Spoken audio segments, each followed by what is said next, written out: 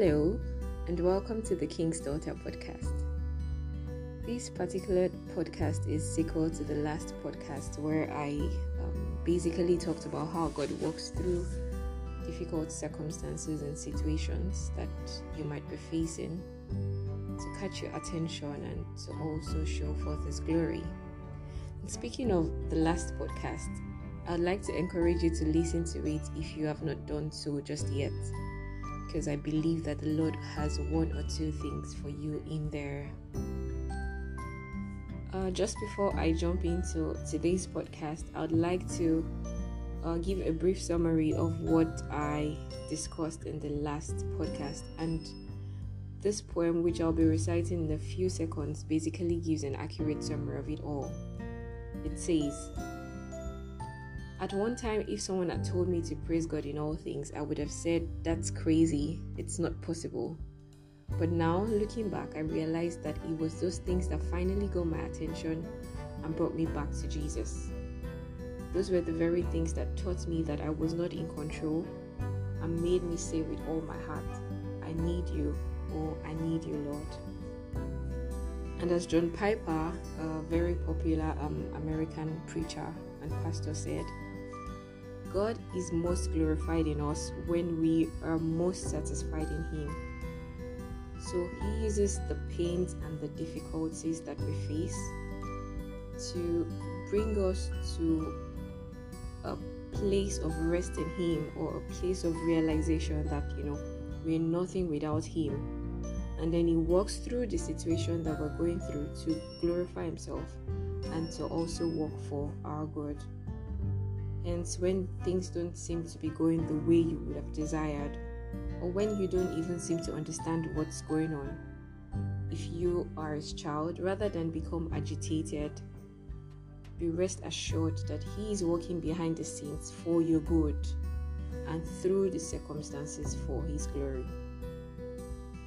Moving on to the topic of discussion for today, I'll be discussing on a few practical ways to trust God in tough times. Simply put, you can say, how do you literally keep your head above water when the storms of life come crashing in? It's easy to just say, trust God, or have faith in God. But really, the question is, how do you develop that trust? Like, how do you get to a point where or to a level where the trust that you have in God supersedes every other feeling or emotion that you might be having by virtue of the situation or circumstance that you are going through? And that's why I'll be sharing a few practical ways which I have and I still employ, with the hope that it might just be helpful for you as well. The first thing I'd like to talk about, or the first tip I'd like to give, is that you should latch on to God's promise for you. I had to use the word latch because it's a technical word which for me is quite pictorial. If you think about how a child latches onto the mother's nipple for survival, like a newborn baby, that's like the only means of survival the child knows. And so that's why I'm saying latch on to God's promise for you. I feel this is the most important tip, in my opinion anyways, for developing your faith and trust in God in difficult times. You just have to look for a promise of God from the scripture and latch onto it. Like I said earlier, like a newborn baby would latch onto his mother's nipple for survival. And I would buttress on this point by telling a story which has never left me since I was told that story as a child. When I was much younger, my daddy used to read to me, and I really loved listening to him read to me. And there was this one book from which he used to read to me called Dad in My Heart. This book contained a series of stories, and of course, by now, I've forgotten many of the other stories in the book, apart from this one I'm about to tell you. It was the story of a father and a son who lived in Armenia. And before I go on, I would like to mention or to chip in that this story actually happened and it isn't just fiction, just so you know anyways. So the father used to walk his son to school every morning, and he always made a promise to his son before leaving him, and the promise was that no matter what, I will always be there for you. So now, on a fateful school day, there was an earthquake that rocked their town. And on getting to the school, the father discovered that the boys' classroom block had become flattened like a pancake. And of course, the initial reaction was the traumatic feeling of loss. But on remembering the promise he made every morning to his eight-year-old son, if my memory isn't failing me about his age, he swung into action immediately. So, first of all, he tried to trace the location of the son's classroom, and then he began to dig through the rubble. So he kept digging and digging, but this was not without discouraging remarks and comments from those around, both just sightseers or fellow mourners. Basically, they kept making side comments like, "They're dead, go home, it's too late, you're making matters worse, let the authorities handle it." And those words were the only form of help he got from people around, from bystanders basically. And to each comment he replied, "Are you going to help me now?" And then he went on digging anyways. He dug for hours, undeterred by the comment from others, but strengthened by that promise he always made to his son. Now, after about 38 hours of digging, he pulled back a boulder and began to hear voices. And then in that moment, he called out his son's name. Armand. His son's name was Armand. I remember that very clearly because my father demonstrated, he demonstrated while he was reading it, and he emphasized on the name while he was also reading the story to me. And in that instant, his son screamed in return or in response. And the son went on to say, "I told the other kids not to worry because you promised that you'll always be there for me." So basically what happened is that Armand's classroom had collapsed into a triangle when the earthquake happened, and so he and the other kids were trapped in the middle. And while they were trapped in there, Armand kept telling his other surviving classmates that his father had promised that no matter what, he would always be there for him. And so he assured them that if his father was alive, he would definitely come to their rescue. That day, Armand, along with 13 other kids, got rescued just because an earthly father remembered the promise he had always made to his son. How much more our Heavenly Father, who has all power in his hands and has made it clear in his word that he doesn't go back on his promises. With all this being said, I would like to encourage you to search out those scriptures for that specific promise that God has for you, which will be relevant for every season of your life. If you haven't found one yet. There are lots of promises in the Bible, and there is certainly one that the Lord has for you. You can as well claim all of them anyways. And if you have found one already, latch onto it like Armand held onto his father's promise, and let it drown out every other noise around you. Repeat it to yourself daily. Repeat it to yourself as often as you can until it permeates every fabric of your being, and then watch God play his part. Trust me, he'll show up. The next tip which I'd like to discuss briefly is to get active. You can also say be fruitful in what seems like an unfruitful season. Don't stay passive or don't remain passive just because what you desire isn't here yet, or because you're passing through tough situations and circumstances. Get up and get productive. Have you realized or have you found out that time seems to fly by when you're not focusing on the time? No pun intended here anyways, I'm sorry. For instance, Try reading a book or watching a movie on a journey, in a train or aboard a plane. It always seems like you arrived at the location faster than usual. That has worked for me several times. Now try applying this principle to life when you're waiting on God for something. What this does is that it takes your attention off the present situation you're in and it redirects that energy.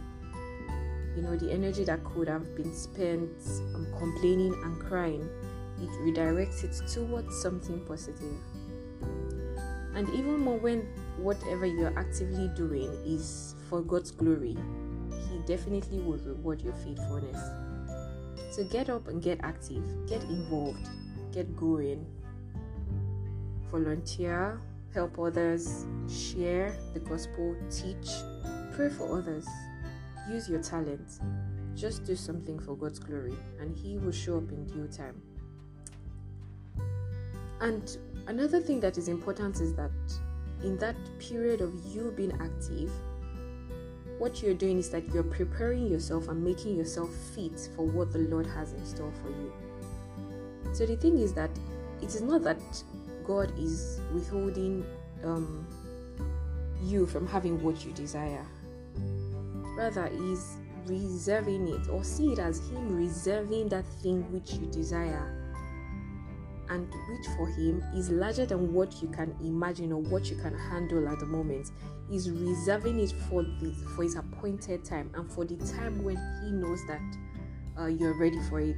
I'm sorry, that seems like too much in one sentence, but I'll explain it in simpler terms. The Lord knows that, okay, if I give you this thing right now, you might not be able to handle it. So He uses the period while you're waiting to see if you are going to get yourself ready for that thing He wants to give you. And that is why you actually need to get productive. That is why you need to get busy, because in doing things, you equip yourself, you become better. And then when it is time, when He sees that you're ready to receive that thing, He gives it to you and you're equipped, you're better equipped to handle whatever He has for you. So instead of getting drowned by the situation because you want it right now, you need to know what God has in store for you is definitely greater than what you can imagine. And in the right season, when He knows that you're ready for it, those things will materialize. And that is why waiting around and doing nothing is dangerous. It might end up delaying your desired blessing, because He will not likely give you something if He thinks you're not ready for it. The next tip I would like to discuss is journaling. Journaling is the act of noting or writing things down. And I know writing things down is not a strong point for our generation, as it requires immense patience. I mean, I'm actually a witness to this. Well, here's the good news. There are now e-journals that can be downloaded as apps into our phones. And so you do not have to put pen to paper before you journal. And you can basically journal on the go. I'll discuss briefly on why journaling helps in developing your faith and trust.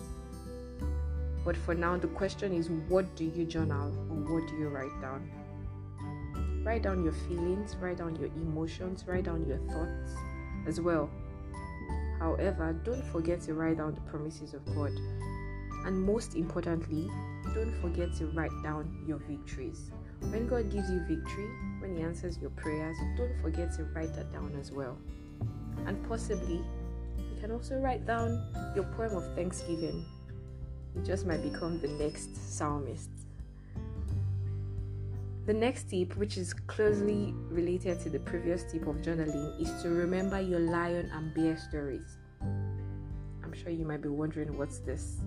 Well, remember how David fought the lion and the bear with his bare hands.